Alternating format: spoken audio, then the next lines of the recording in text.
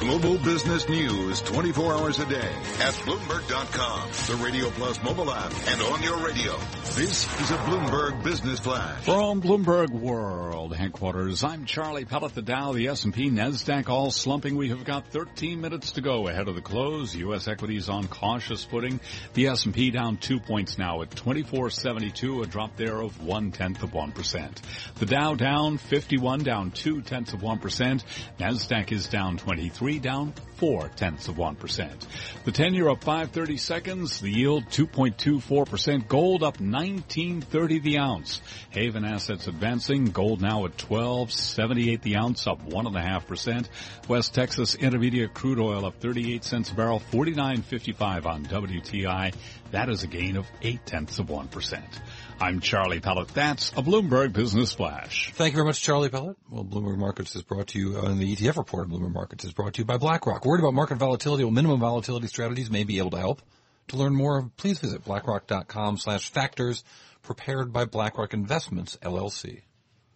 Hurricanes can hit oceanfront property, and they can also strike junk ETFs. Listen, they're called junk bonds for a reason, and I think, inside the industry, there's some professionals who are worried about the high-yield debt ETFs having a problem when there's a real sell-off, because how could the ETF be so liquid when the underlying isn't as liquid? Bloomberg Intelligence ETF analyst Eric Balchunas calls it a valid concern. If you take HYG, the BlackRock high-yield debt ETF, only 20% of the bonds in there trade every day, and only 60% trade on any given day. That is totally different than the equity side of the market or treasuries. So it is a legitimate fear. HYG has been up about 5% over the past 5 years, but Balchunas warns that the ETF is especially sensitive to interest rates and credit concerns. When a hurricane hits, it's going to hurt. I mean, if you look at HYG, it's had about a dozen days below 3% drops. So that, to me, is the bigger takeaway. Don't buy this thing. I equate it to beach property in Florida. A lot of benefits, but you better expect an occasional hurricane. I'm Jenna Dagenhart, and that's your Bloomberg ETF report.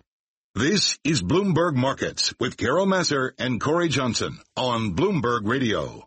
There's an air of love and of happiness, and this is the Fresh Prince's new definition of summer madness. Yes, that's George Gershwin's Summertime.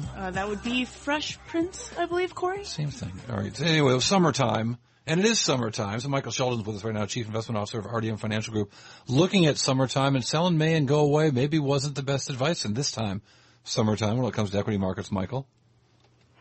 Well, right now I think as we look ahead, we haven't had a 5% or a 10% pullback in some time, and on average the markets experience a 5% pullback about every 7 months or so, and a 10% pullback or more about every 24 months or so. So we're maybe a little bit overdue, but I think the bigger picture really for us is that we don't see a recession ahead. Michael, corporate profits are rising at a healthy pace. I'm sorry, go ahead. Sure. Corporate profits look good. You're optimistic on that? Yeah, corporate profits are rising at a double-digit rate.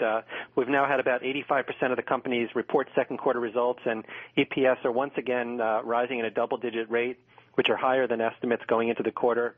Revenues are up about 5%, and margins actually surprised on the upside by about 38 basis points or so.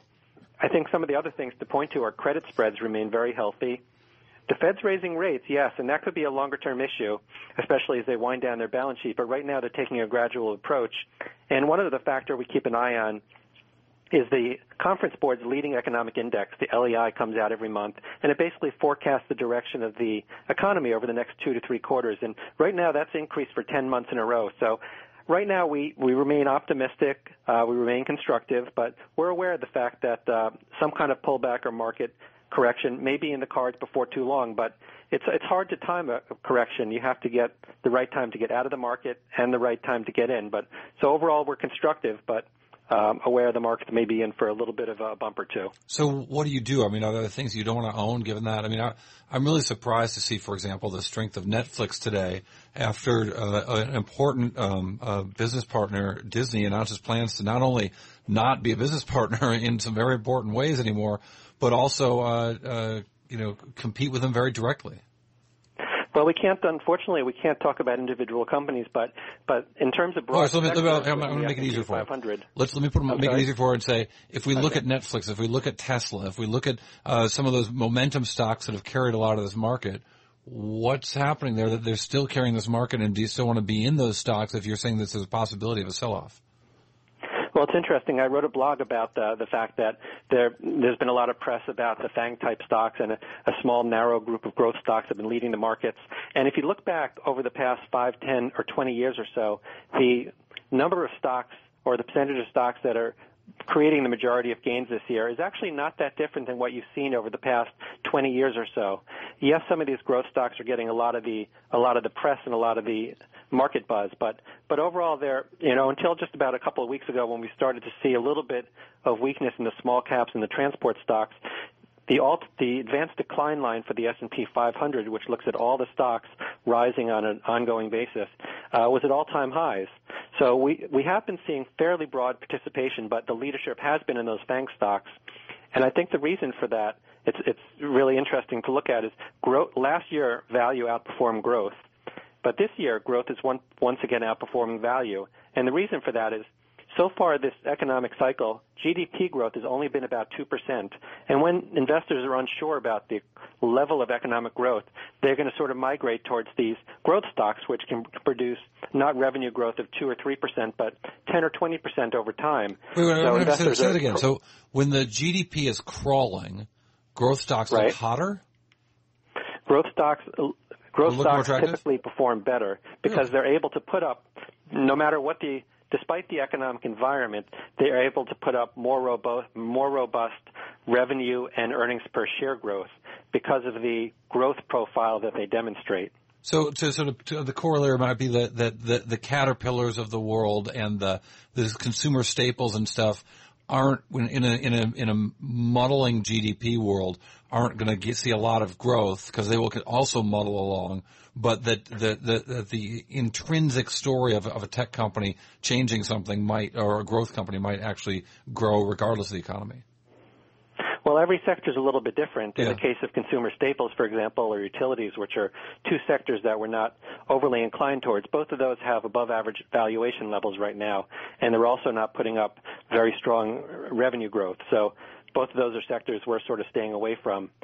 And in terms of the growth versus value, that's a big story on the minds of investors.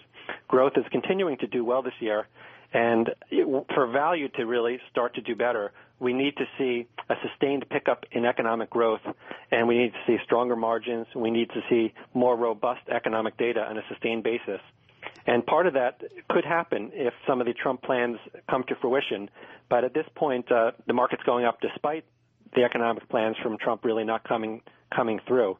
So that growth that could help value will probably be more of a 2018 event if it happens.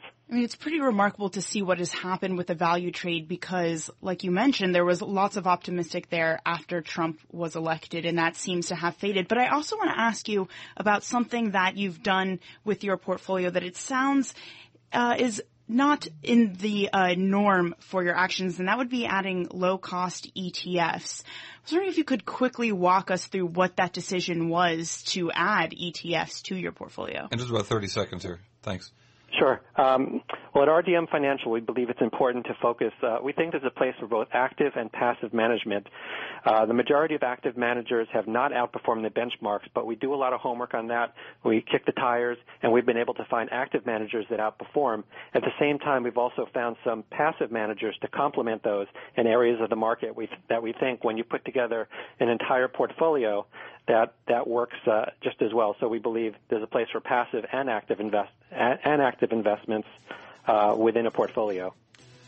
Well, certainly interesting times and lots of options out there. It's sort of amazing all the different types of things that one can put in a portfolio of these guys.